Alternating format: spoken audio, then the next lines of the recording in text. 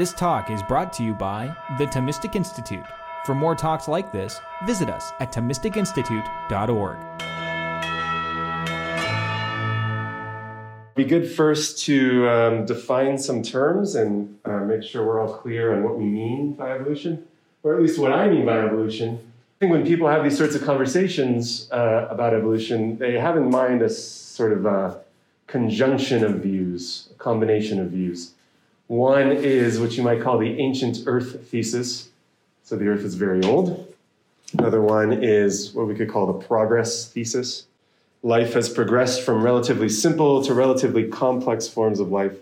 Common ancestry thesis says life originated at only one place on Earth, and all subsequent living things are related by descent to those original living things.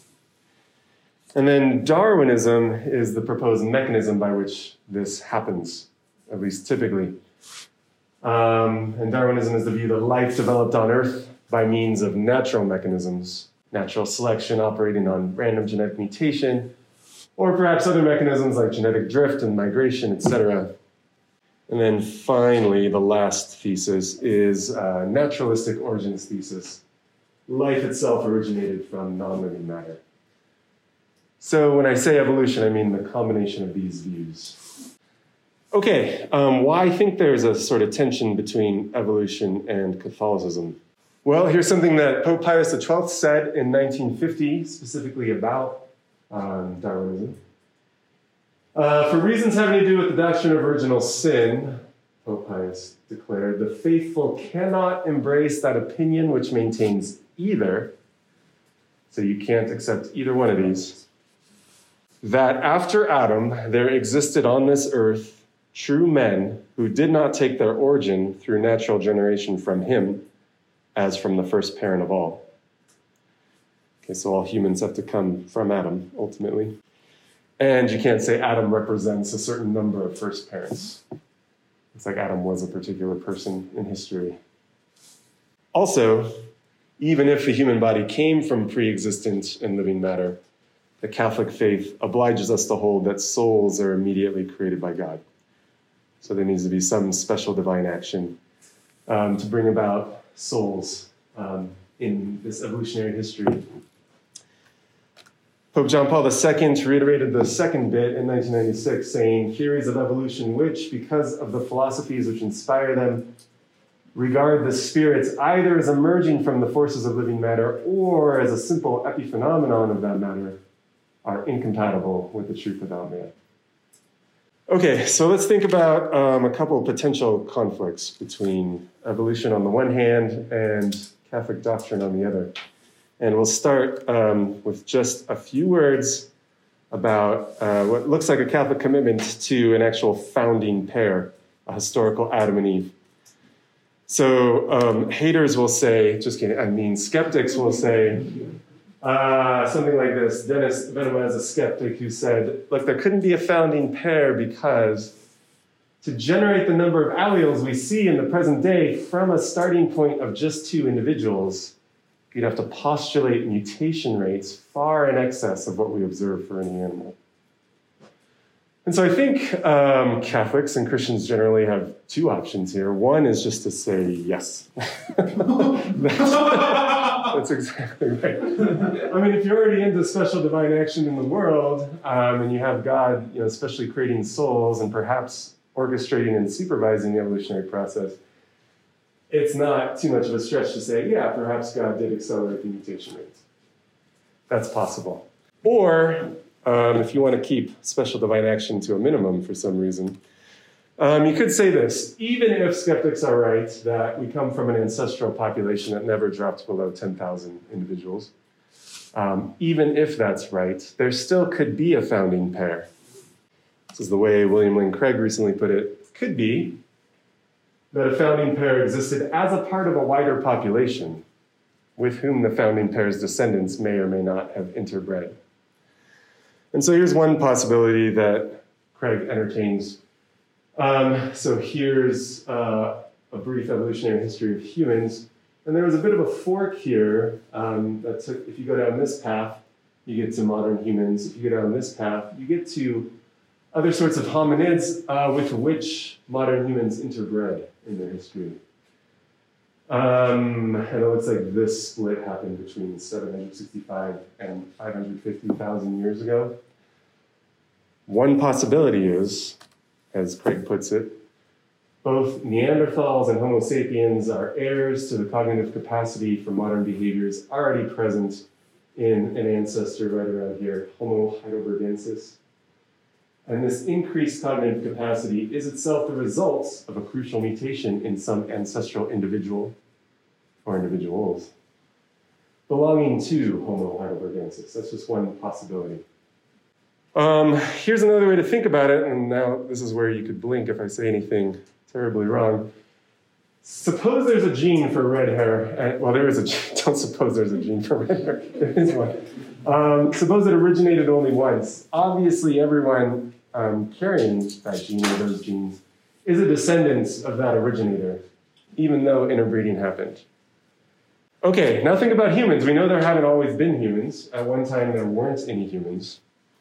So, pretty sure this is right. If whatever makes us human genetically originated once or twice, everyone carrying that feature is going to be a descendant of those originators, even if there was interbreeding. It would be just like the red hair case, although presumably there's going to be a lot more genes involved. But if it originated once or twice in a family pair, everybody who carries that characteristic and is a human in virtue of it has to be a descendant of those originators, even if there was interbreeding going on with non-humans, ultimately. Okay, that's all I wanted to say about that. Now we're going to move into more philosophical territory where I feel a lot more comfortable. Thank you for bearing with me on the historical Adam and Eve stuff. All right, second potential conflict has to do with the definition of the species. Here's something Aristotle said about natures in book 2 of his Physics. So he says, of things that exist, some exist by nature, and some from other causes. By nature, the animals and their parts exist, and the plants, and the simple bodies, the elements, like earth, fire, air, and water. Say that these and the like exist by nature. All the things mentioned plainly differ from things which are not constituted by nature. For each of them, namely these things, the things which exist by nature, have within themselves a principle of motion and of stationariness, or in other translations, a principle of motion and rest, in respect of place or of growth and decrease or by way of alteration. On the other hand, a bed and a coat and anything else of that sort, while receiving these designations, lack that innate impulse to change. But insofar as they happen to be composed of stone or of earth or of a mixture of the two, they do have an impulse, and just to that extent, which seems to indicate that nature is a principle or cause of being moved and of being at rest in that to which it belongs primarily in virtue of itself and not accidentally. So let me try to translate this for you from the English to the sort of language we speak. Aristotle seems to think that there are natural substances. Some of them are elements like earth, fire, air, and water. And he thought that, for example, earth naturally wanted to do a certain kind of thing, had a certain goal or end. Earth was trying to get to the center of the universe. And that's why if you pick up a rock and then drop it, it just does its natural thing of like trying to get back to the center of the universe. He thought there was a center of the universe. And so nobody has to do that to Earth. Earth does that naturally. It has this principle of motion and rest naturally in itself. That's just what it is to be Earth, to function in that way. He thought also animals were similar in that way. They had within them an innate impulse to change. You can sort of think of like a little dog fetus in utero sort of stitching itself together naturally. You don't have to teach it to do that or train it to do that. It does that by itself. It looks like very similar to how Aristotle thought the elements worked. It has this sort of natural end or goal that it's trying to achieve. And so that's what Aristotle thought natures were. They were this sort of power that allows things to do what they do naturally. Okay, so it looks like for Aristotle, nature is a purely functional concept. So, for example, if we were to find on an alien planet creatures that were perfect duplicates of our dogs, then based on my understanding of Aristotle and my conversations with Aristotelians, I think the view is that those would just be dogs. They're doing dog things. Dogs doing dog things. That's a dog. Even if these creatures on the alien planet are not evolutionarily related to our dogs. They just would be dogs. Because these terms that we have for natural substances are purely functional. And if this thing is doing dog stuff, so to speak, then it's a dog. It doesn't matter where it came from. All right, so they'd have the same nature as our dogs for Aristotle, that same principle of motion and rest, that same innate impulse to change. But perhaps that strikes you as weird, because it looks like given what we know about evolution, dogs are defined not in terms of function, at least partly in terms of evolutionary origin. To be a dog is to have a certain evolutionary history. And if that's right, then if we were to find on an alien planet creatures that were perfect duplicates of our dogs, they wouldn't be dogs. They'd be dog-like. They would function like dogs, but they wouldn't be dogs. So is this a conflict between an Aristotelian view of natures and what we know about evolution? Well, I think it's a merely verbal dispute. I think Aristotle's interested in studying how living things do what they do, and he introduces this term nature to name that power. Whatever it is in the thing, that principle of motion and rest that explains how they do what they do. So since alien dogs do what they do, the same way that Earth dogs do what they do, it's the same nature for Aristotle. They're functioning the same way. But when we look at nature through a Darwinian lens, we're interested not just in how things are functioning, but where they came from. As you might put it, the brand of the contemporary life form. So since alien dogs have a different origin from Earth dogs, they're not the same species, not the same kind of organism. And so, strictly speaking, not dogs. But as I say, I think it's just a verbal dispute. It's sort of like the difference between studying a phone as a phone, in terms of what it does and how it functions, or studying it as an Apple phone, in terms of its brand or where it came from. So you can imagine finding a perfect duplicate of an iPhone and asking, is this an iPhone? Well, if all you mean is, like, does it function like an iPhone? Yeah, it does. But if you're asking, did it actually come from Apple? No, it's a counterfeit. It's a duplicate. It's not the same brand. So yeah, as I say, I think it's just a verbal dispute. Here's one more way to think about it. Are adoptive parents parents? Well, here I think there is a genuine ambiguity in English. In one sense of parent, yes, because they function as parents. They're playing the parent role, so they're parents. But there's another sense of that word. It's genuinely ambiguous. There's another sense of the word in which, no, if you mean the biological sense, they're not biological progenitors. So to the question, are adoptive parents parents, you just have to say yes and no in different senses.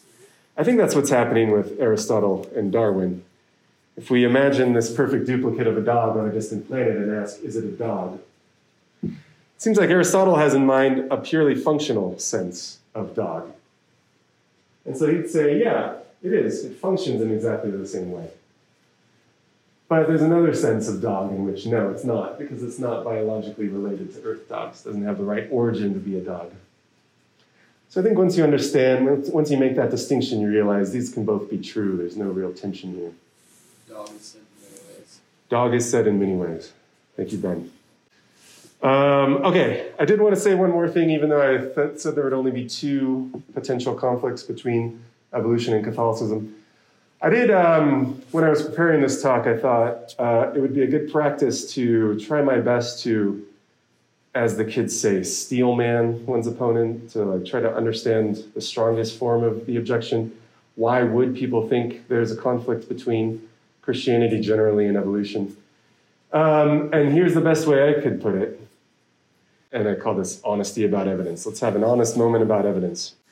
What do you think about this, Christians and Catholics in the audience? If evolution were false, if we found out that evolution was false, humans did not come by way of Darwinian evolution, that would be some evidence for Christianity, right? Oh. I thought the answer was yes. There's some people saying no. I would have thought, yeah, if you found out, what if you found out like young Earth creationism was true? The universe is like 6,000 years old. There was this Garden of Eden, etc. Wouldn't you say, oh, Christianity is looking pretty good? Wouldn't you say that? Yeah, okay. That's kind of what I had in mind. Okay, yeah. So if evolution were false like that, certainly evidence for Christianity. If you found out like, oh, that, life didn't originate by natural means, it was sort of supernatural. Oh, that's like raising my confidence in Christianity. I would have thought, right? Oh, yeah, this wasn't supposed to be like a trick question. I thought that was obvious. Yeah, if evolution were false, that would be evidence for Christianity. But if that's the case, then if evolution's true, it's got to be at least some evidence against Christianity. And here's why that is. Just think about a neutral case involving marbles. We got a bag of marbles, but for some reason, suppose these marbles are numbered. Okay, so there's 10 marbles and they have numbers on them. And for some reason, I need you to suppose that we're interested in this result, a result of 1, 3, 5, or 7. So there's 10 possible results. If I put my hand in this bag of marbles and pull out a marble, could say anything between 1 and 10. Suppose I'm wondering, how likely is it that I'll get this sort of result, 1, 3, 5, or 7? If I put my hand into this marble bag and pull it out, what are the odds I'm going to get 1, 3, 5, or 7? This also is not a trick question. 40%, there you go, yes, 40%. Okay, but now suppose I give you some information about this result. I pull the marble out and I look at it, and I give you a little bit more information. Suppose I tell you the result is less than 6. The result is less than 6. So it's 1, 2, 3, 4, or 5. Now how likely is my hypothesis that it's 1, 3, 5, or 7? Definitely can't be 7. But what are the odds it's 1, 3, or 5? Yes, right, because there's still 3 results that would meet my hypothesis, and there's only 5 possible results here. So notice on that bit of evidence, if it was less than 6, the probability of my hypothesis goes up. Okay. Now suppose, what if I told you not that the result is less than 6, but we get the opposite bit of evidence? It's greater than 6. So we rule out 1, 2, 3, 4, and 5. You still with me? Mm-hmm. What are the odds now that the result will meet my hypothesis or satisfy my hypothesis? Yeah, it's going to be 1 out of 5, right? Okay, so 20%. So notice the probability went down. And that's because, I mean, when we estimated our initial probability, we just thought, what's the ratio of the areas between the number of results that satisfy my hypothesis and the total number of possibilities? And it was 40%. And what happens when we get a bit of evidence is we eliminate some of these possibilities. We realize they're not actually possibilities. And on that first bit of evidence, we eliminated just one of the results that would have satisfied my hypothesis. So we sort of raised the probability of my hypothesis. So that means if we had gotten the opposite bit of evidence, there's going to be less area covered by my hypothesis. And that's what happens here when we get the opposite bit of evidence. Okay. So I hope you can see how this would apply to the case of Christianity. If I asked you, how confident are you that Christianity is true or that Catholicism is true? I'm just going to use the same setup as before, but this is going to make it so that this is only going to apply to somebody who thinks it's 40% likely. My credence is way higher. Don't want to brag, but it's way higher than 40%. But this is just for illustration purposes. Suppose somebody's at 40% credence that Christianity is true. If the result of learning that evolution is false is something like this, it raises the probability of Christianity, goes from 40% to something like 60%. Then it just has to be the case that if you got the other bit of evidence, the opposite bit of evidence, that evolution's true, then your probability has to go down. Okay. But don't despair. Of course, what matters is just the likelihood of Christianity or Catholicism or whatever on your total evidence. That's what really matters at the end of the day. You can admit that a bit of evidence lowers the probability of some proposition, even if that proposition is, all things considered, very likely. So just think about, here's another example. Suppose you're on a jury trying to figure out whether a defendant's guilty. There's some bit of evidence that makes him look very guilty, fingerprints on the murder weapon or something like that. One bit of evidence could make it look like, oh yeah, he's definitely guilty. That raises the probability that he's guilty. But it could be that on all your evidence, he's almost certainly innocent, right? Maybe you have video of him somewhere else when the crime was committed. You have a written confession from another person who says he did it, or something like that. So it could be that one bit of evidence lowers the probability of some proposition, even if the proposition is, all things considered, very likely. And that could be happening with Christianity or Catholicism. So that was my best attempt to, as I said, steelman the opposition here, try to understand why people think that there's a tension between evolution and Christianity. So you hear a lot in response about how there's compatibility here. But if this sort of thought is right, what we're really concerned about is how discovering the truth of evolution would affect the likelihood. Okay, and again, if you grant that the falsity of evolution would raise the probability of Christianity, you're just committed to thinking that the truth of evolution would lower the probability. Okay, let's turn now to whether evolution makes trouble for atheists. I think it does, in 3 ways at least. Here's the first way. So let's think about consciousness. Remember what Pope Pius XII said. The Catholic faith obliges us to hold that souls are immediately created by God. So atheists tend to think that consciousness is a purely physical phenomenon. Of course, they don't believe in God, and so they don't think souls are specially created, but they don't even think souls are a non-physical sort of phenomenon. They think it's purely physical. Our mental lives, our minds, our conscious experiences are purely physical. But here's something that evolution sort of raises to salience. Consciousness, whether an experience is conscious, is what you might call sharp. It's not vague. An experience is either conscious or it's not. Something is a conscious experience or it's not. It's not like being rich, where there can be borderline cases, people where it's not clear whether they're rich or not. It's not like being an adult, where there's borderline cases, and there's people where you're not sure whether they're an adult or not. Didn't mean that to be funny, but I'm glad it was. Consciousness is not like that. It's sort of like a switch that gets flipped, and it's either on or off. Because for a state to be conscious is just for it to feel a certain way. It's just for it to feel a certain way. There's something it's like to have it. And that's either there or it isn't. Here's how philosopher Michael Tai put it recently. He says, we can certainly agree that as the intensity of an experience diminishes, you can imagine like falling asleep, it becomes less and less definite and rich in its character. But nevertheless, that doesn't mean that consciousness is vague, like rich or adult. Because even when you're falling asleep, either an experience is still there or it isn't. Eventually, when you fall asleep, the experience is gone. It just stops, like turning out the lights.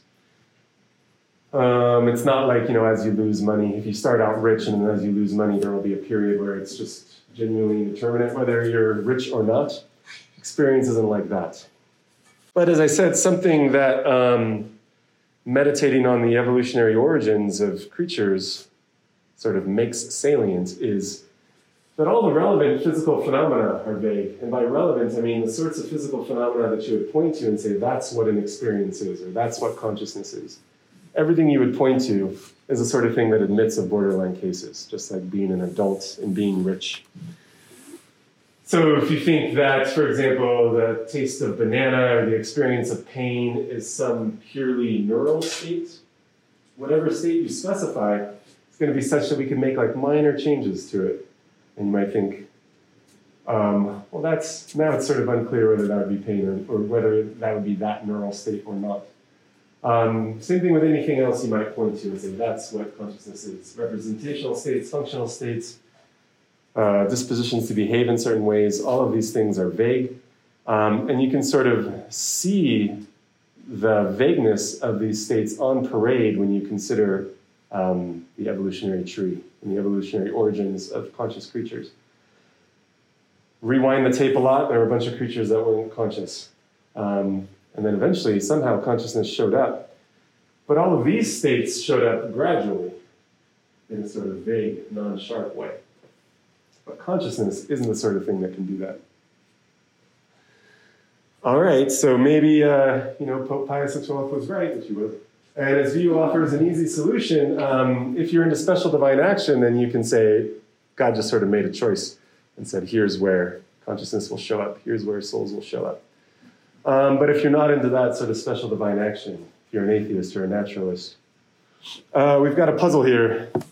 So in the form of an argument, the puzzle is something like this. If atheism is true, then the reasonable thing to believe, the sensible thing to believe, is that consciousness is a purely physical phenomenon. But if so, then consciousness is vague, because all the candidates for the physical phenomenon that consciousness is, those are all vague. All right, so if atheism is true, then the sensible thing to believe, the rational thing to believe, is that consciousness is vague. If you think it's not, if you think it's sharp, it's either on or off, then we can conclude, oh, atheism's false. Okay, second problem. There's a problem with what philosophers call teleology, and that just means with the fact that some things seem to be directed at a goal or seem to have purposes. Consider these sentences, and I hope that these all strike you as true. The heart should pump blood. The kidneys dispose of metabolic waste.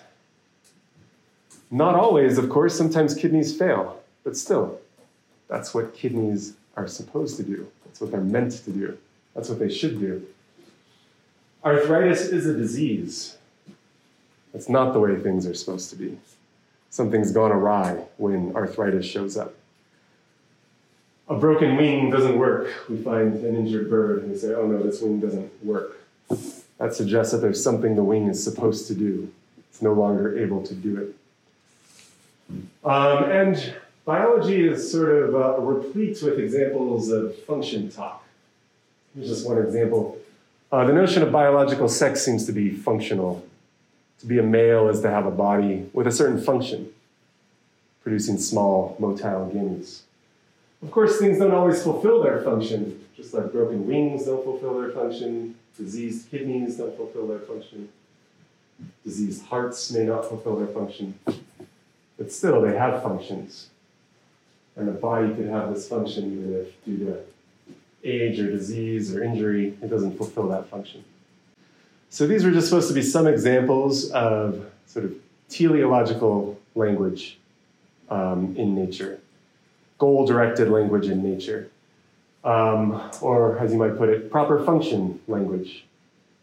That's very natural to use when we describe organisms. And after you see these examples, maybe you can supply many more.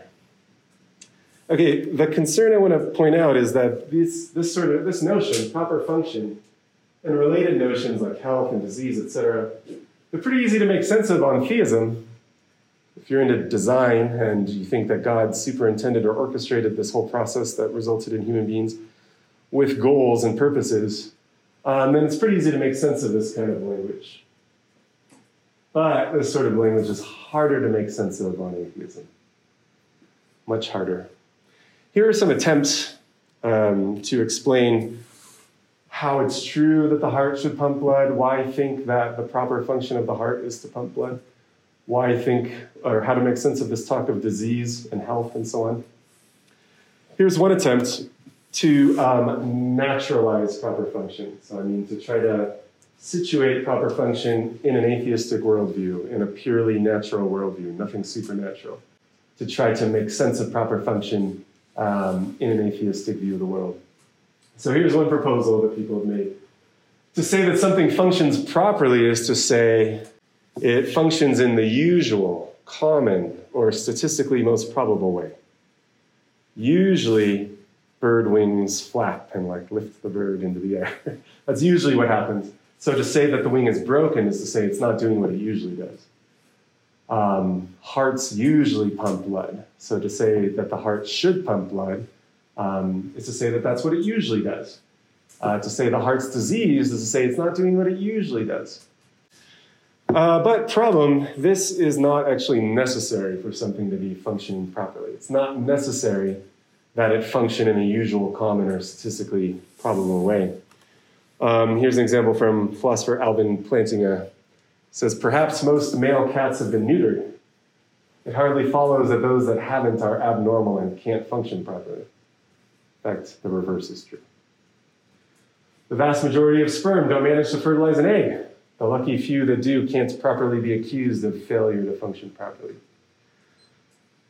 So you can see that even when a sperm manages to fertilize an egg, it's doing something that's not usual, common, or statistically most probable. Most sperm don't make it. But still, that's what the sperm is supposed to do. It's functioning properly, even though it's doing something that's not usual, common, or statistically probable. So here's another attempt. To say that something functions properly is to say that it exercises powers or properties which account for its past survival and proliferation. Why did this sort of organ or function survive and proliferate in the past? If it's doing what accounted for its survival and proliferation in the past, then it's functioning properly. But this isn't going to work either, although, I mean, you could see how it would apply to hearts. Maybe this is the idea. Hearts have proliferated because they pump blood. So that's why pumping blood is the heart's function. But problem, this isn't necessary either. And here's one objection that's been given to this sort of view. One implication of this view is that if a creature had no ancestors, then its organs could have no proper function. Because on this view, for an organ to have a proper function, it would have to have a history. There would have to be something that accounts for its past survival and proliferation. So if a creature happened to show up with no ancestors, miraculously or whatever, this view would implicate there's nothing that its organs are meant to do. But just imagine such a creature. Imagine we get that duplicate dog again on the alien planet, but this time it just materialized out of nowhere. But there it is, like sitting and shaking and barking and so on. And its heart is pumping blood, and its kidneys are filtering waste and so on. It looks like its organs could still function properly, even though nothing accounts for its past survival. This creature just got here. Okay, here's one more problem. This isn't sufficient. So suppose we create some knockout mice. So that means we disable a gene or something, knock out a gene in the mice, resulting in some blind mice. This is a little autobiographical. I spent some time working with knockout mice who were blind back in the day in some labs. And suppose we want to select for this kind of mouse that's carrying this gene that's been knocked out. So we're actively culling the population of other mice through the generations. Oh, more autobiography did that too. Sorry about that. But that happened. Okay, eventually we reach a population of blind mice. They're all blind because of our selection. It's a kind of unnatural selection. And these blind mice have eyes that are exercising powers or properties that account for their survival and proliferation. That's what was being selected for by the people working in the labs. They wanted the blind mice. So these mice, these eyes are unable to see. They're exercising powers or properties that account for their survival and proliferation. Are their eyes functioning properly? I hope you agree the answer is no. So that means that this is not what proper function is, exercising powers or properties which account for past survival. One more attempt and then we'll move on. You might say, okay, what if to function properly is just to confer a survival-enhancing propensity on a creature that possesses it now? Don't worry about the history. Is the thing functioning in such a way now that confers a survival-enhancing propensity on the creature, helps it survive now? So this isn't sufficient, and the knockout mice show that again. I mean, the blindness is helping them survive the weekly cull now. So it's still conferring a survival-enhancing propensity on the mice now, but that doesn't mean that their eyes are functioning properly. Also, there could be complementary pairs of malfunction and disease. So for example, there's a certain kind of receptor on white blood cells, and a mutation in that receptor truncates it and disables it, and it can't function anymore. But good news for those mutants who have this, it prevents HIV from entering those white blood cells. HIV relies on that receptor. And so when it's broken, HIV can't infect the cell. So that mutation confers a survival advantage, which explains its prevalence in certain populations. I think my understanding is the Black Plague operated via the same receptor, and that's why like 10% of Western Europeans carry this mutation, and that's why 10% of Western Europeans are immune to HIV. So it is conferring a survival advantage now. But nevertheless, that doesn't mean the receptor is functioning properly. It's broken, it's truncated. It doesn't work. So that's that complementary pair of malfunction and disease. We've got a malfunction in the receptor, but it confers a survival advantage because it sort of protects you from a disease. So the problem seems to be this. Proper function is a kind of normativity, a kind of goal-directedness. It's truths about what things should do, a way things should be. But on a sort of atheistic, naturalistic view of the world, natural selection, as Richard Dawkins put it, is a blind, unconscious, automatic process, which Darwin discovered, and it has no purpose in mind. So science is just purely descriptive, not prescriptive. And so that's why we're struggling to explain proper function, this kind of normativity. So as I tried to argue, naturalism, that's sort of supercharged atheism, that's an atheistic view of the world, is struggling to make sense of our notions of health and disease and proper function, etc. But maybe you don't struggle to make sense of that. So don't accept naturalism. Don't accept this sort of atheistic view of the world. And I think that's why a similar problem arises for atheism and morality. That's sort of the big leagues of normativity. So let's turn to that now. This will be the last problem, third and last problem. I think there's a problem with moral knowledge if you're an atheist who accepts evolution. And you can see that by, apologies in advance, by thinking about incest, just briefly, just for a second. I don't know if you watch this show. You shouldn't, because it's degenerate. But I guess these characters were involved in some incest in this show. And when you yourself think about incest, probably, if you're functioning properly, you get a little twinge of disgust. Am I right? You get a little, ugh, that's not something I should do. Ugh. And evolutionary psychologists have an explanation of why this is happening. They say that twinge of disgust you're feeling and your belief that you should not engage in this behavior has two explanations. Natural selection was operating at the individual level, at the level of individual creatures, and it resulted in a hardwired, totally heritable kind of gut feeling. The same way that there's a bit of our brain devoted to detecting this shape and producing fear when you see this shape, because snakes were such a problem for our ancestors.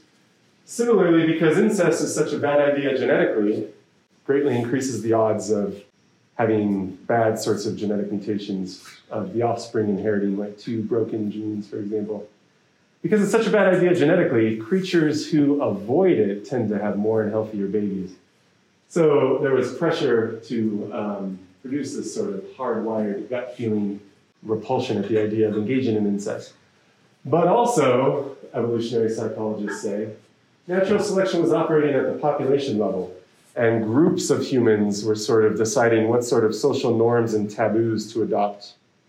And populations that adopted incest taboos tended to do better, tended to flourish, tended to outcompete their neighboring populations. So the reason you feel disgust when you consider incest is partly because of this hardwired response you have in your brain, but also you've been instilled with certain kinds of social norms and taboos by your culture, and these propagate through early teaching and socialization. When we socialize children and teach them what's right and wrong and good and bad, that's one way for these social norms and taboos to get in. Okay, and then I just have one example of selection operating at the population level that involves the Shakers. Do you know about the Shakers? There's a religious group, kind of like the Quakers, who you probably heard of the Quakers, but not many people have heard of the Shakers, and that's because they were celibate and procreation was forbidden.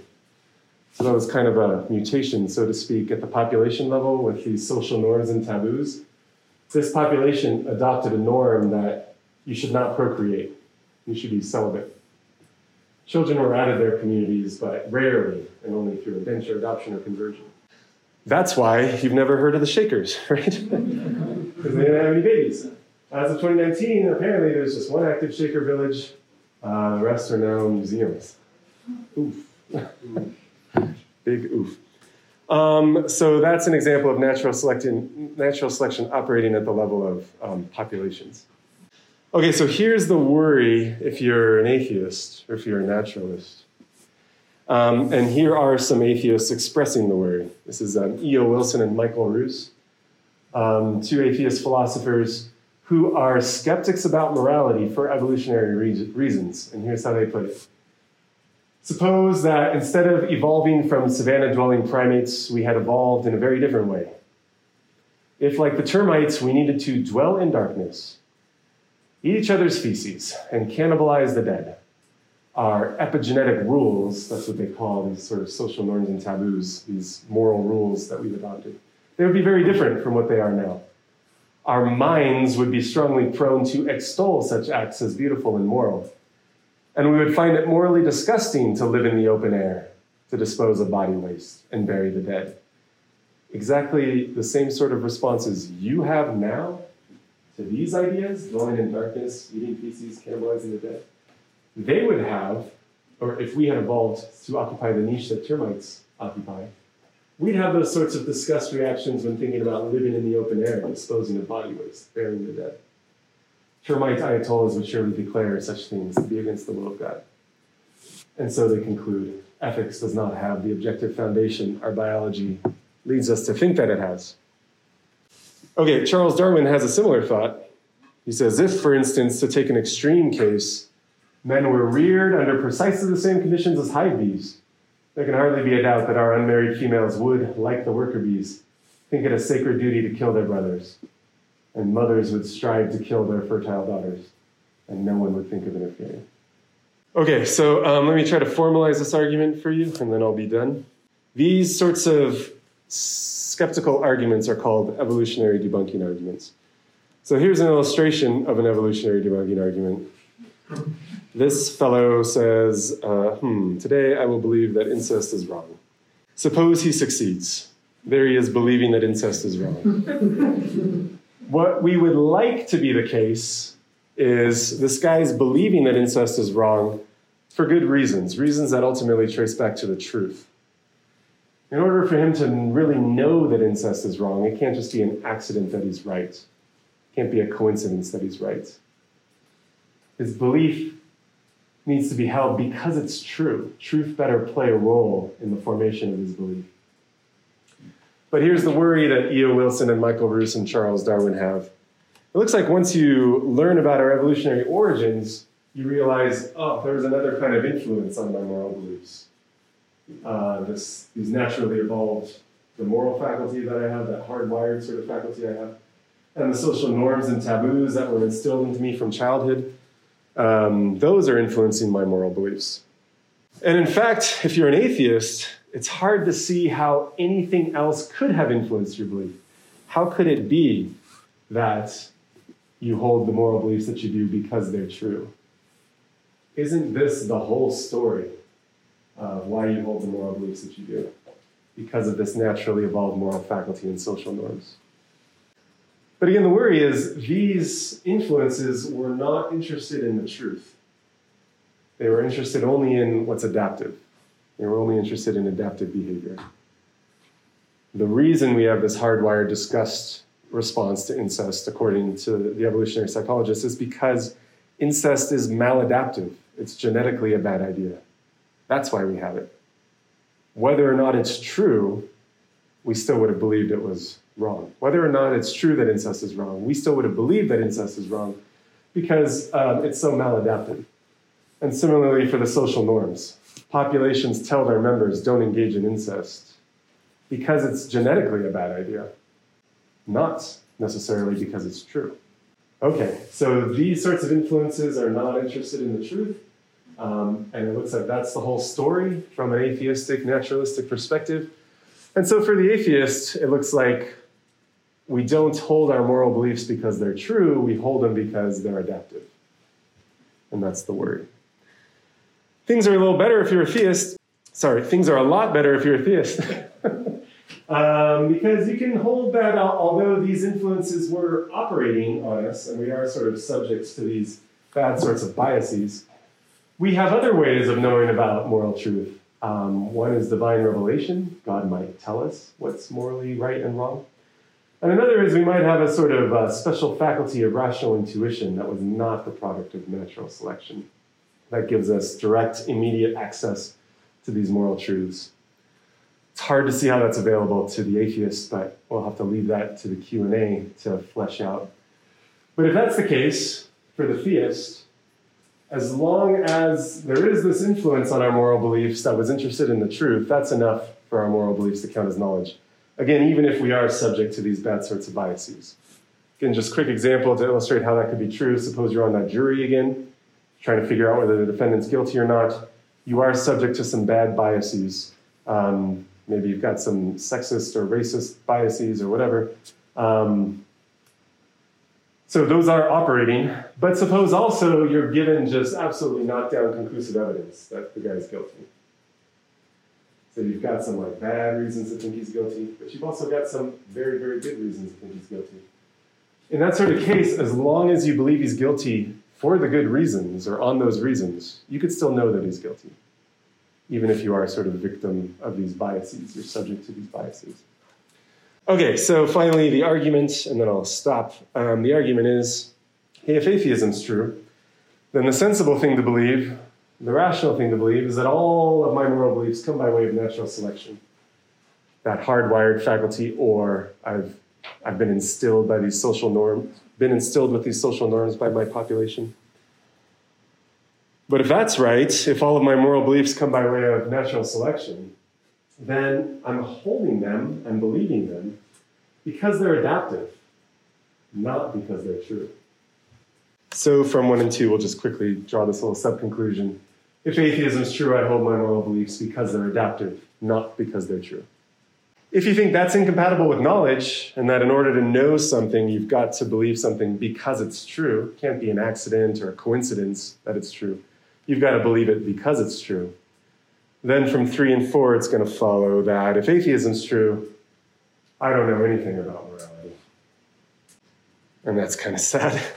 And then if you're willing to continue the argument and say, actually, I do know some things about morality, then what's going to follow from 5 and 6 is that atheism's false. And don't you know some things about morality? Once upon a time it was said that college students suffer from moral relativism. But I don't know, I think in the last few years, that hasn't been my experience anyway. It seems like these days there's sort of an abundance of moral certainty going on college campuses. And so I think these days college kids are quite willing to accept the premise that they know some things about morality. Racism's wrong, sexism is wrong, etc. These are things we know about morality. But then again, as I said, if that's right, from 5 and 6, it follows that atheism's false. Okay, and then just to put you in a target-rich environment, I reproduced all the arguments here. And so you can tell me which bits you don't like from which argument. Okay, thank you very much for your attention.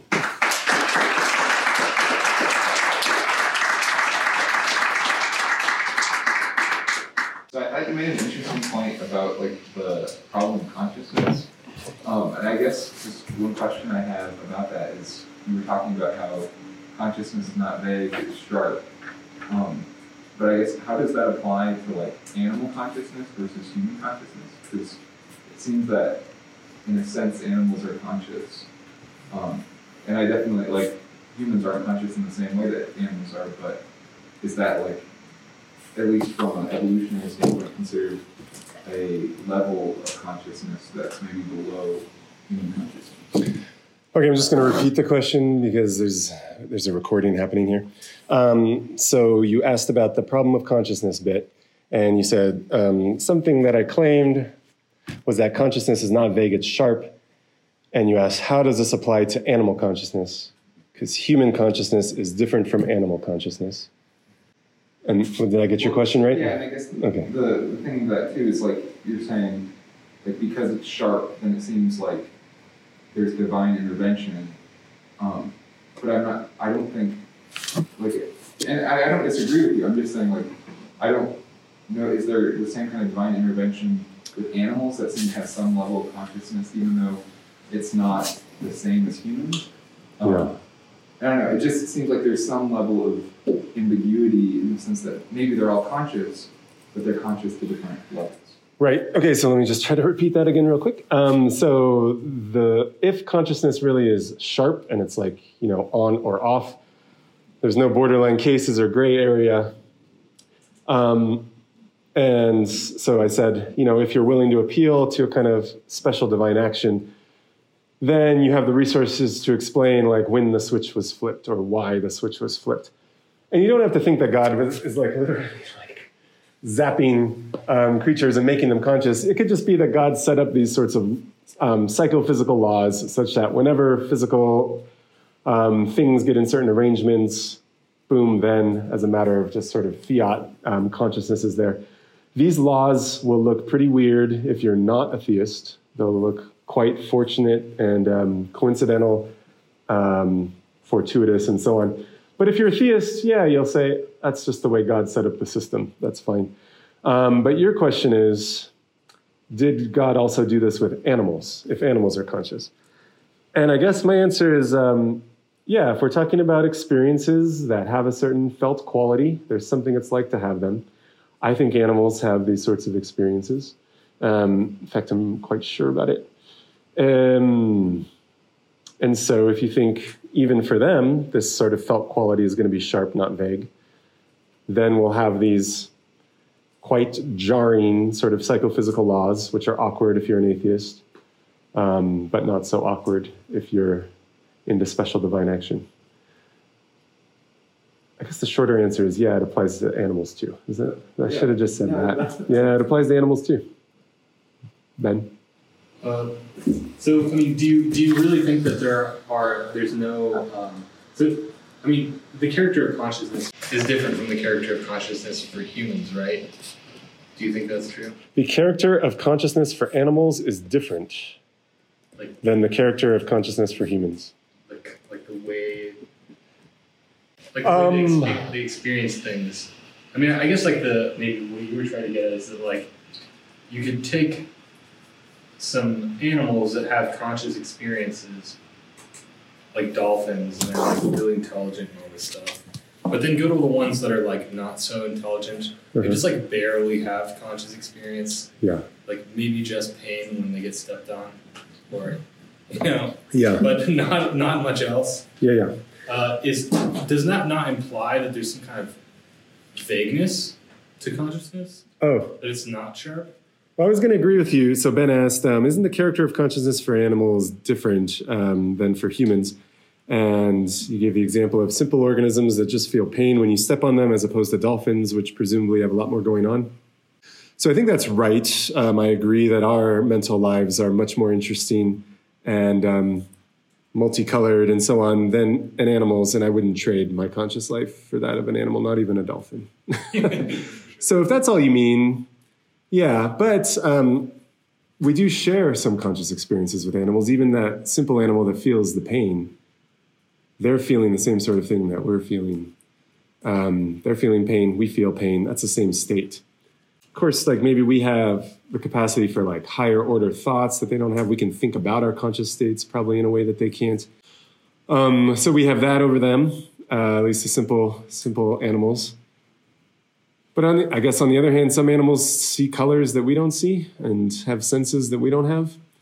And so I sort of envy that of them. So there are some similarities and differences between the mental lives in the animal kingdom. Okay, but then you said, doesn't that show that consciousness is vague? So that's where you kind of lost me. No, I don't see how it shows that. I would still think for just a simple organism, maybe the simplest organism that has the capacity to feel pain. Maybe it's something like a lobster or something. I guess their central nervous system is not much to speak of, but it sure looks like they feel pain. Whatever it is that the atheist or the naturalist says that pain is identical to, some sort of state of their very primitive central nervous system, that sort of neural state is going to allow for borderline cases. But the thought is experiences don't. They're all or nothing. They're on or off.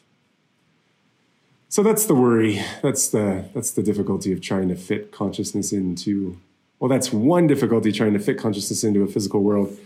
The physical world, especially at these higher levels of organization, is just this sort of bunch of swirling clouds of atoms interacting with each other. And just as clouds in the sky are sort of vague and don't have definite boundaries, our physical bodies are vague and don't have definite boundaries. Did that sound weird to say? But if you just imagine zooming in at even your skin level, there's going to be some atoms where you're not sure whether they're part of your body or not. It's going to be vague. I guess that's the nature of complex physical objects, a lot of vagueness. But if you buy the premise that consciousness isn't like that, then we've got a problem of fitting consciousness into the physical world. So you don't think there's any animals for which it's indeterminate whether or not they're having conscious experiences? It might be unknowable to us, but I think it's either the case that they are or not. Okay. Yeah. Any other questions? I'm thinking about that diagram of thinking through with truth versus natural selection. Which diagram? The one with the marbles? No. Pretty recently, it's just a dude thinking, and it says truth. Oh, that one, yeah. Two arrows, yeah. And just curious about how this would look with two people who have different morality that they claim is coming from the same source. Like someone who says that sexism is right, and they claim that's coming from the true source. But maybe unrelated, but more in question for that is, how would you respond to somebody who says that our urge to sin is evidence of natural selection? If somebody's urge to kill someone, is that evidence of natural selection? Okay, I'm just writing that down.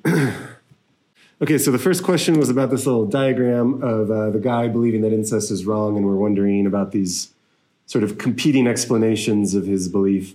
We've got an arrow indicating that truth was playing a role in the formation of his belief, and another arrow indicating that natural selection was playing a role in the formation of his belief.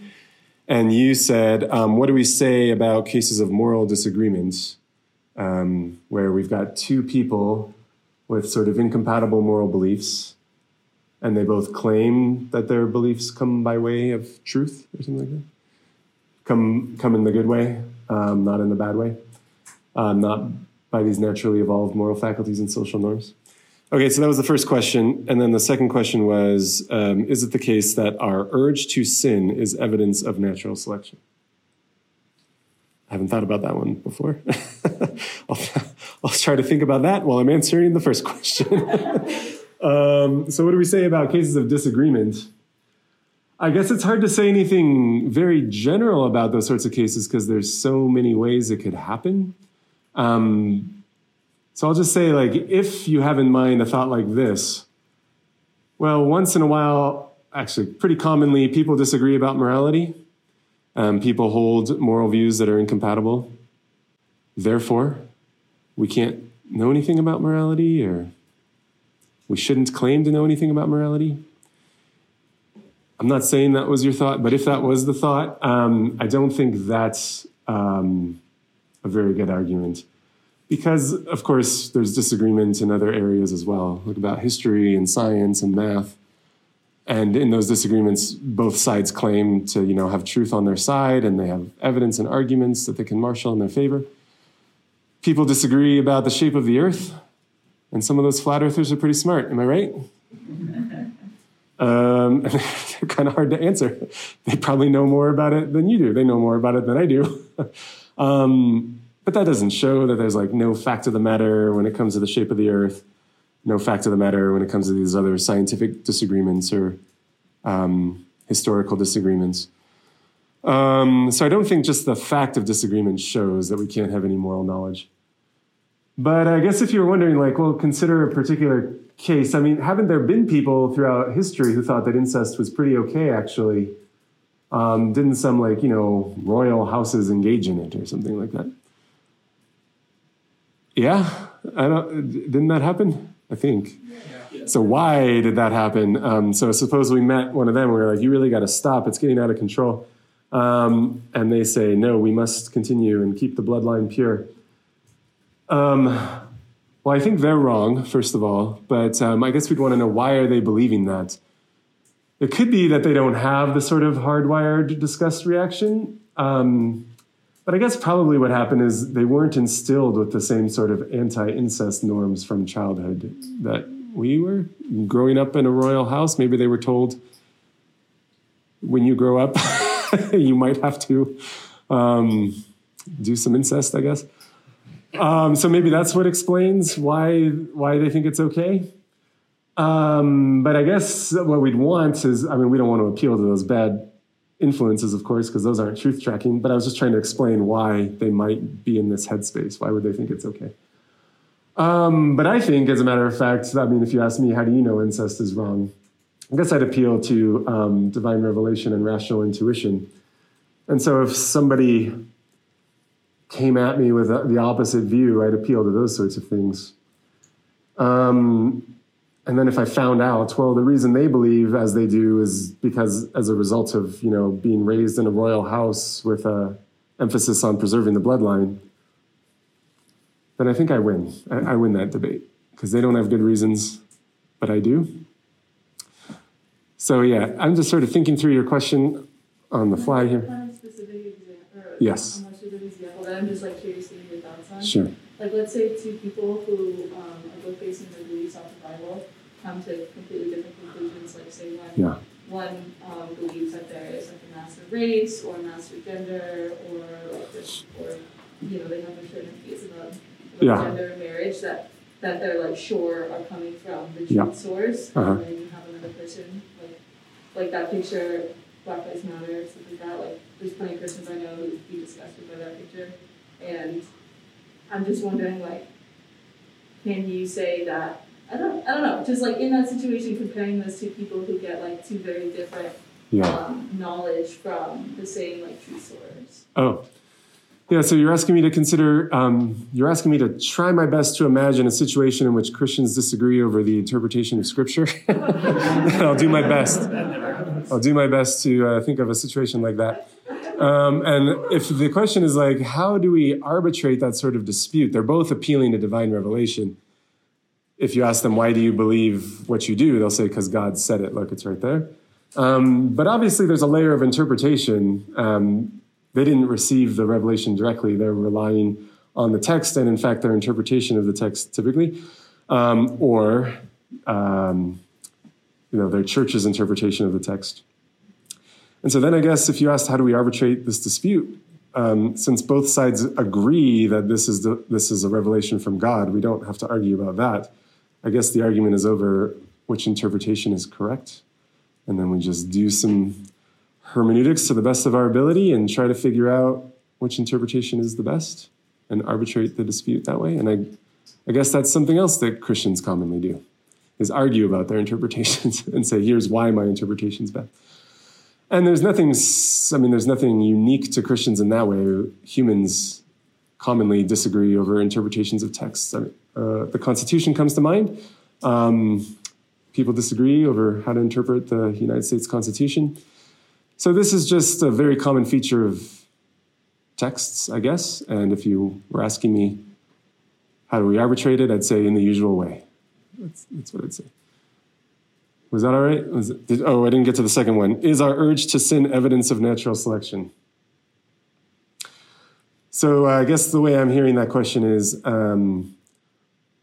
would I think it's more likely, or is it sort of unexpected, is it expected, unsurprising that we have an urge to sin if we came by way of natural selection via these Darwinian mechanisms? Is it sort of unsurprising or expected? That's the question? I guess I'd say, it's not very surprising. That's sort of what I would expect if we came by way of natural selection. But I guess it's also unsurprising or to be expected on the sort of traditional Christian story about human origins. So no, I don't think pointing to the fact that humans are disposed to sin would help, would support one of these hypotheses over the other, would like support atheism over theism or Christianity over non-Christianity. I think both views sort of tell you to expect that, right? Yeah. So I wouldn't point to that as, if this were like a criminal trial in a court, I wouldn't say, here's my exhibit A, bit of evidence. Humans are inclined to sin. All right. Any other questions? Yes, Matthias. Back off that question, I guess you're kind of trying to dig in. How is it then that I go about, when I say I know something because it's true,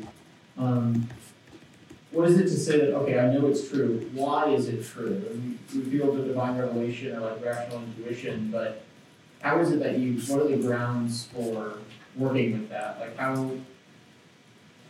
do I determine, okay, this is actually how something is true? I guess the bottom question to that is, what does it mean for something to be true to begin with? Oh, wow.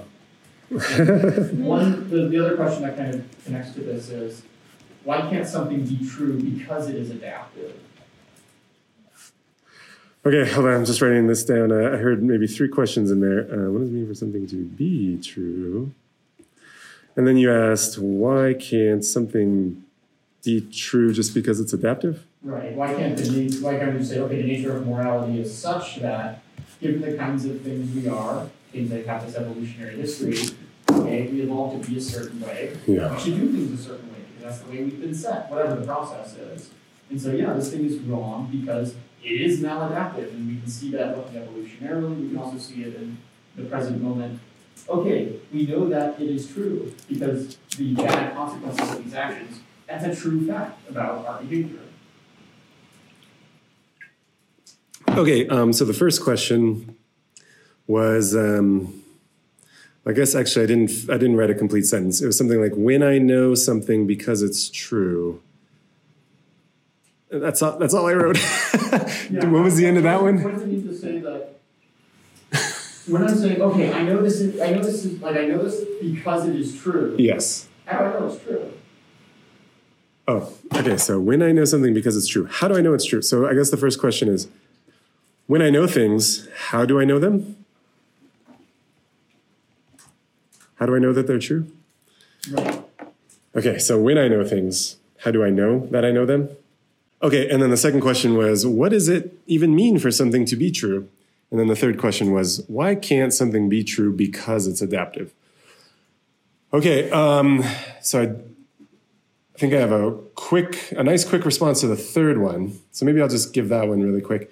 So you asked, why can't something be true because it's adaptive? So if you're asking, why isn't this a good inference? This belief of mine is adaptive, therefore it's true. Why can't its adaptiveness be the grounds? Why? Like ground its truth, explain its truth, entail its truth? Well, I guess it's because there's a lot of beliefs that are adaptive but false. That's what I would say. There's counterexamples to that sort of inference. One that I remember learning about back in the day when I took an evolutionary psychology class is, I guess this is kind of a sad fact about humans. There are many of those, and this is one of them. Rates of abuse and neglect are higher among step parents than natural parents, than biological parents. I mean, of course, there's abuse and neglect in both cases, but sad fact about humans, the rates of abuse and neglect are higher with step parents rather than biological parents. The evolutionary psychologist can explain this, and this, I mean, the point to like hamsters and stuff. You know how hamsters will like eat babies that aren't genetically related to them. Did you know that? Sad fact about hamsters. Yeah, I feel like if a female hamster gives birth to like this litter of hamster pups, and then you just put a male that was not the father in the cage, the male will like eat those babies. Oh. I know, it's really hardcore. I think there's a lot of animals to do something like that. And the evolutionary explanation is, well, by eliminating those children, the female will go into estrus quicker and can be impregnated by this male, and then he gets his genes into the subsequent generations. That's the evolutionary explanation. Humans rarely eat babies, but the thought is something like this is happening in the case of the abuse and neglect of stepchildren. And I mean, the evolutionary psychologist will say, not me, but the evolutionary psychologist would say, that's an adaptive behavior from an evolutionary perspective, but clearly immoral. And maybe you can think of other ones. Humans are sort of hardwired to be tribalistic, and there's evolutionary explanations of why that is. Can we think of other examples? I don't know. Also, evolutionary psychologists have a bad rap of like explaining everything that humans do. It seems like they can explain anything we give them. So pick any bad human behavior and they'll spin you a tale about how it was adaptive in ancestral environments. So there will be a lot of cases of behaviors that humans engage in that are adaptive but immoral. So that was my answer to your third question. I have a vague memory now of when I said it was a quick answer, and I'm sorry about that. Okay. The second question was, what does it mean for something to be true? I do have a quick answer to this one. When you say of what is that it is, that's truth. When you say of what is not that it is not, that's truth. When you say of what is that it is not, that's false. And when you say of what is not that it is, that also is false. I didn't come up with that. That was Aristotle. But I am sort of, I'm glad I could remember it on the spot.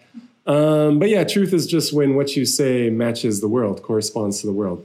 Yeah, that's right. I'm into a correspondence theory of truth. And that's what truth is. When what you say matches the world, corresponds to the world. Okay, the first question was, when I know something, how do I know? I mean, you just sort of asked about like the whole field of epistemology, and you were like, what's up with that field? What are they up to? So I guess I'll just give you some common ways in which we know things, and maybe that'll answer your question. We can know things by way of perception, like, visual, tactile, olfactory, and so on. That's one way we know about the world, is by our sensory perception. We also know things by way of memory. We have a capacity for introspection. We can look inside our own minds and see what's going on in there. We have this faculty of rational intuition. That's the way in which we learn about foundational truths of logic and mathematics, metaphysics, and I think also morality. So maybe you've had this experience if you've taken like a math class or a logic class. The professor is like displaying some axiom or something or some rule of inference for you, and it doesn't make any sense. But then you get a little bit of explanation, you think about it more, and then it sort of clicks. And you're like, oh, okay, now I get it. Now I see. That is rational intuition. But also just every time you make an inference, anytime you think, anytime you move from one thought to another, anytime you have a thought like A is true, oh, that means B is true. If what you did was successful, you engaged in rational intuition because you discovered that B follows from A, that if A is true, B is true. So I think rational intuition is operating quite often. Every time we think rationally, every time we draw a conclusion or make an inference, we're relying on intuition. So, Matthias, I hope that answered your question. Those are common ways in which we know about reality. Yes. This slide, just like on its own without context, is Feel free to take a picture and put it on TikTok or whatever you do. I don't know. Okay, somebody took a picture. Okay. So, maybe to piggyback off the question, maybe just to put in a concrete example. Yeah. Why is incest wrong? Oh, I thought I tried to answer that before, and I was hoping you'd find that satisfactory. Why do we think that incest is wrong if we're not just relying on the hardwired disgust and social taboos? Yeah, I'm guessing there's some stuff in Leviticus anti-incest. Is that right? Oh, I wish there were some theologians in there.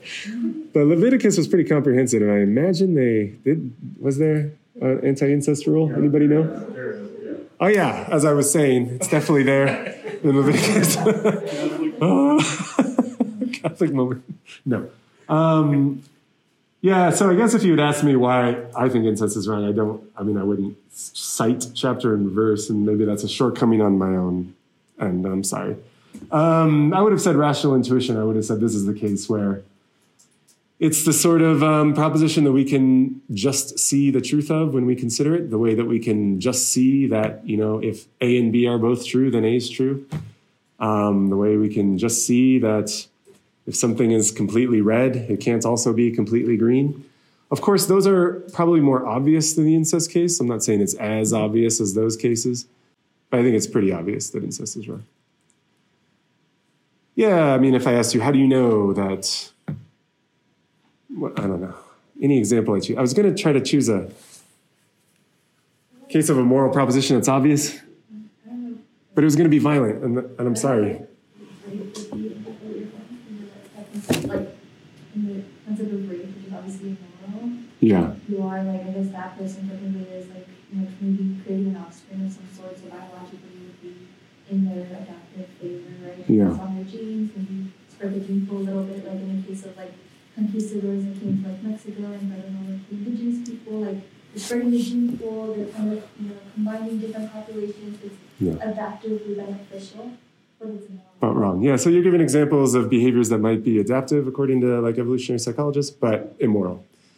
Yeah, and the examples you give of, the examples of immoral behaviors you give are the sorts of things that come to mind for me, but as I said, like, they're all just so violent and nasty. I didn't want to mention any of them, so I was trying to think of, like, a positive one. What's a positive one?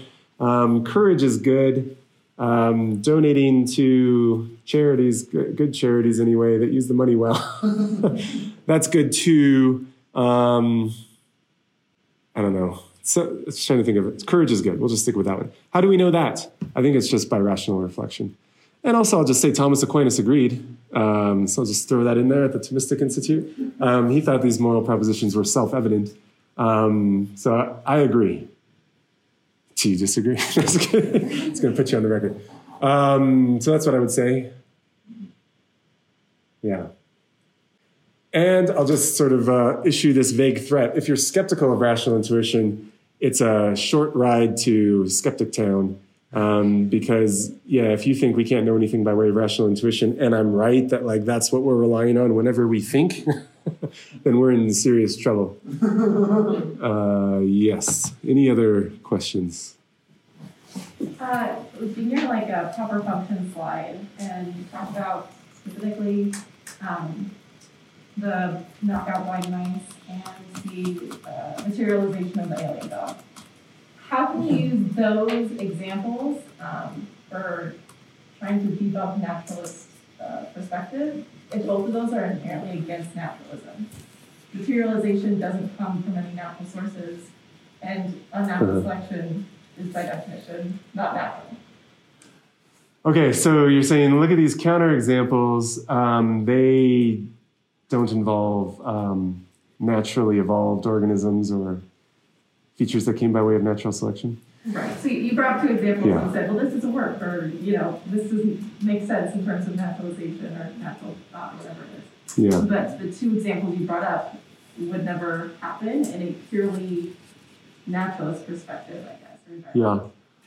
Well, I think they could still work. I mean, all we need for a counterexample to the claim that this analysis here exercises powers or properties which account for its survival and proliferation.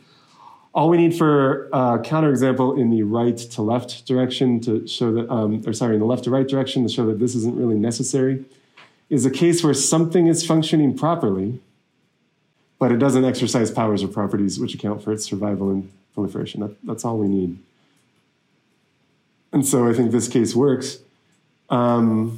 But I think we could also, with regard to the sufficiency objection, the knockout mice sort of cases, that was supposed to be a case where we've got something that meets the analysis, but we don't have proper function.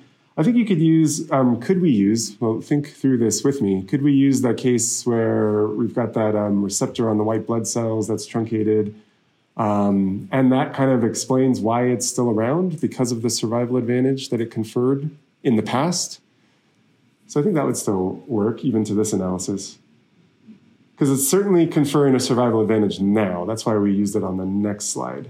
But even here, with this analysis that says, well, it's got to have conferred a survival advantage in the past. It did, and that's why it's so prevalent. It helped people survived the Black Plague and I think maybe even smallpox. That's why it's around. That's why so many people carry this mutation. But the receptor is not functioning properly. It's broken. What's that? Okay. Oh, there. Oh, that's nice too. Yeah, that would have been a better example. Malaria and sickle cell anemia.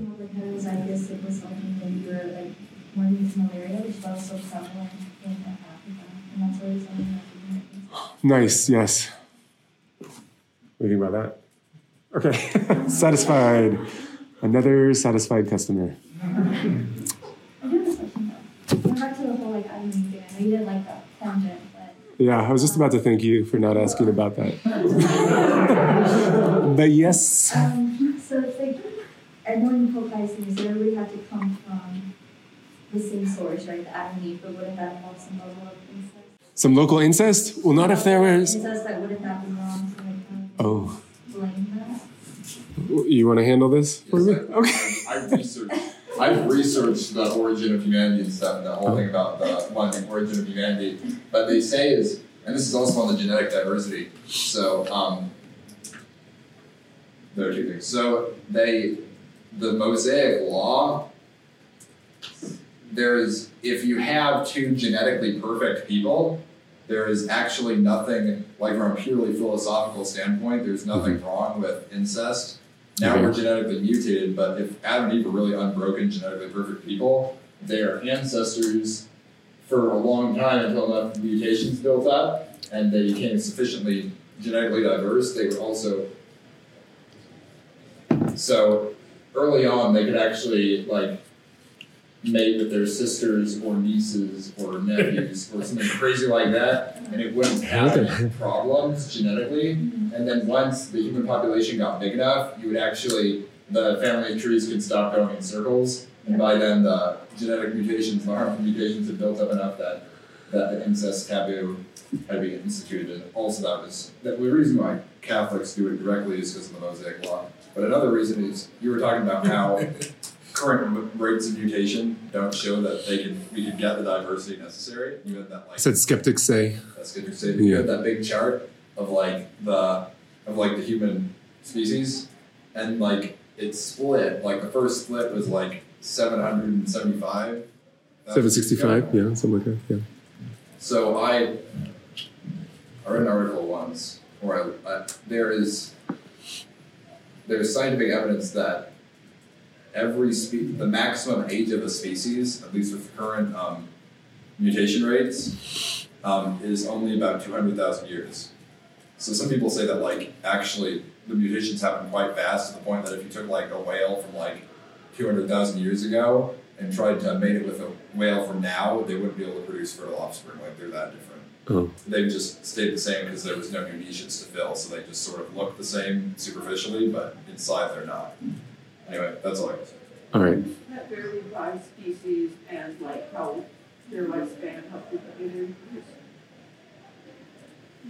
Yeah, it depends. It seriously depends.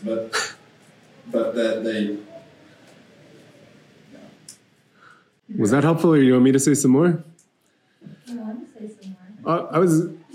Did you want to say some more? I was just confused as to when you're saying what point of that argument when you were saying the human species, are we talking anatomically modern humans, when we got to Homo sapiens, because we were still able to interbreed with Homo neanderthalis and Denisovans, part of my pronunciation, not my forte. But would there be such a thing as perfect genetic code? Because by that point you would have had genetic mutations in order to get that separate species. Mm-hmm. So would it ever be a perfect genetic code? I'm weird like this, but I believe that... Go ahead. I'm sorry. I think I can answer this. Yep. Do you want to answer it? Can you answer it briefly? I always thought, since they were unbroken at the start, evolution could have done its thing, blah, blah, blah. But the thing is Adam and Eve, I think, yes, humans came about in their natural place in the evolutionary tree, but I seriously do think that Adam and Eve were just either created directly by God, or since they were unbroken, they couldn't have any genetic defects either. So like genetic diseases and all that stuff. So I assume that either God made it work out so that all the genes came together right, you know, or God just like made them directly at the time of the evolutionary tree that they were supposed to happen naturally by natural causes. That's the two ways I think of it. Ben, did you have something to I was say? just going to say, it seems like you're kind of implicitly saying that the reason incest is bad is because it has bad results. It's maladaptive. But I think Tomas wants to say that's not the reason it's bad. It's bad because... Yeah, it's bad because it's maladaptive. Because God bad says for society. Well, it's bad because God says it's bad. Maybe what yours. God doesn't ever say something's bad for no reason. Well, I mean, yeah, of course there's no But reason. did God say it's bad because it's maladaptive, or because it's just I don't bad think so. in and of itself? Or it could be Because- the case. Marriage is supposed to build society, and so whenever you get married, the best thing to do is to go out in society, and your own family is not far enough out. Okay. We can raise, so we are out of time, so. Oh, no. If- Hey, thank you.